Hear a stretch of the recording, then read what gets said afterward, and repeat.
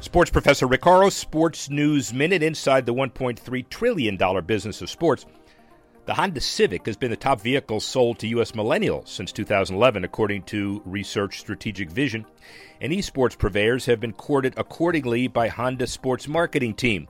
According to Digiday, eager to stay in front of mind among first-time car buyers, Honda embarked on an esports and video game sponsorship strategy way back in 2014, has been doubling down on that investment ever since.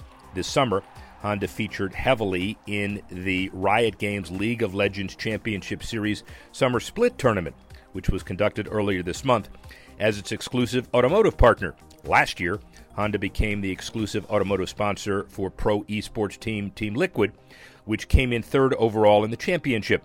The team's other sponsors include SAP, Alienware, and Monster. Last year, Honda renewed its long-standing partnership with the National Hockey League.